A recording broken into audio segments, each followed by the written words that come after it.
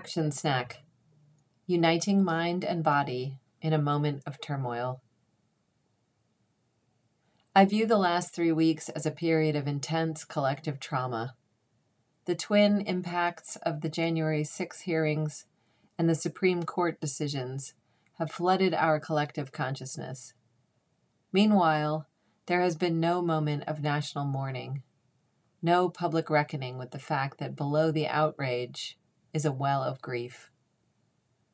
As a trauma therapist and as a human being, I know that moments like this tend to cleave our sense of wholeness. The mind races, darts, gallops forward. The body often slows down, or numbs out, or freezes up. I've come to learn that as much as my mind might insist I do something to stop the pain, to get beyond my frustration, that if my body isn't ready, nothing will happen. Or, if I insist on overriding its messages, I'll be repaid with muscle aches, insomnia, fluttering heartbeats, headaches, persistent nausea. The body speaks its distrust of actions taken without its consent. Today's post is here to encourage you to reflect on the ways you've received the last 3 weeks, intellectually and emotionally. When you look over the ways you responded, were you more in your mind or in your body? Were you engaged with your emotions, or were you overriding them with anxious thoughts or important actions?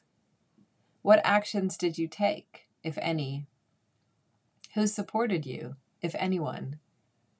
How did you care for your own grief? Or did you not feel grief at all? And if you can't recall the last few weeks, can't answer the above questions, not to worry. If you want to better understand your own coping, you can use the questions now in the coming week to guide your attention. The impact of structural violence on the self, and particularly the body, can be very hard to identify. Since these systems are in so many ways the unacknowledged foundation upon which so much of the dominant culture rests, they are not often called out as actively creating violence, even as they are thrumming in the background, like the culture's OS. If someone came up and punched you in the gut and then stole your wallet, you'd have a story to tell about a violent attack.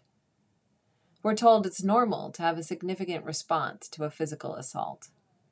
We can identify a perpetrator, an intent, an incident with a beginning, middle, and end. Not so with structural violence. It's often ongoing in its effects. It doesn't have an individual actor as its engineer. It doesn't have a clear logical intention. It's not personal. And due to our individualist culture, the presence of structural violence often eludes public conversation. So if you aren't suddenly, directly, personally impacted by a court decision, or by what you heard in the January 6th hearings, it can be harder to track what it is you are responding to.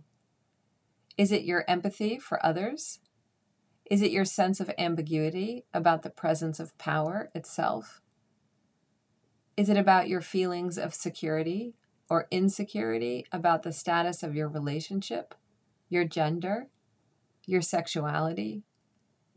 Is it the feeling that something is coming, but you aren't sure what yet? Structural violence is an absent presence, like listening for footsteps in the darkness.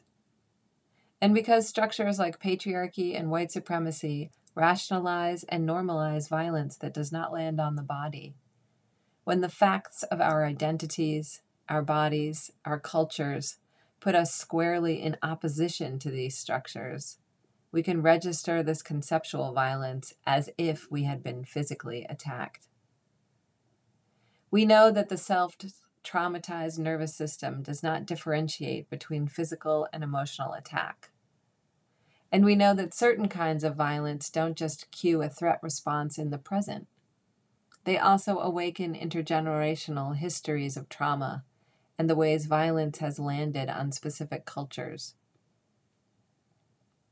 The mainstream media has contributed to this collective trauma by responding to the hearings and the decisions with a raft of speculative reporting, along with its crucial and necessary factual reporting on the decisions. Much of this speculative reporting is about how much worse things are going to get and how many more rights are going to be shredded in the next session of the court. Other articles make pessimistic predictions about climate inaction, about Trump and his associates evading prosecution, as if the further collapse of democracy is assured. Today, I'm not going to analyze that phenomenon. I'm just going to notice that it has an enormous and powerful physiological impact on its audience. I often speak with my clients about citizenship. What are our responsibilities in terms of engagement with the news, or social media, or podcast consumption? How much is enough? If we devote our time and attention to being as apprised as possible, does that rob us of time to act in a particular arena? Are we more able to engage in sustained creative work if we disengage or limit our awareness of what is happening outside of our small sphere of influence? Is that an abdication of duty and of our ability to relate to others? We use these questions as guideposts to track our values, our time, our hopes. The practice. Today's action snack asks you to engage in an action that allows you to attune to your emotional state. And it may be that before you can even engage in that action, you have to notice if you're numb. You may have to take a look at how you've structured your day and eliminate some things. You might need a bigger blank space before you can even figure out what you're feeling. For some of you, it might be vigorous exercise, or yoga, or walking that gets your body to start communicating its feelings. For others, it might be a long nap under a tree and then some cloud watching and drifting before you can ask yourself if you are feeling anything at all. If you find your mind is racing and you can't slow down enough to tune in, or you're afraid to find out what you're feeling, you might try thanking your mind for trying so hard to protect you. You might ask if it wants a break, even for 15 minutes, to rest. What can you do today to care for your grief, for your anger, for your sense of powerlessness? What can you do for your imagination and creativity? How can you soften the intensity of your thinking? How will you unhinge the kinks in your muscles, massage the soles of your feet, consider the temperature and scent of the air you're breathing?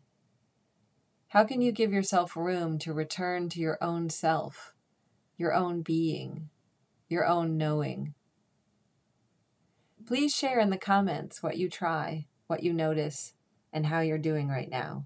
I'd love to know and to be here to support you.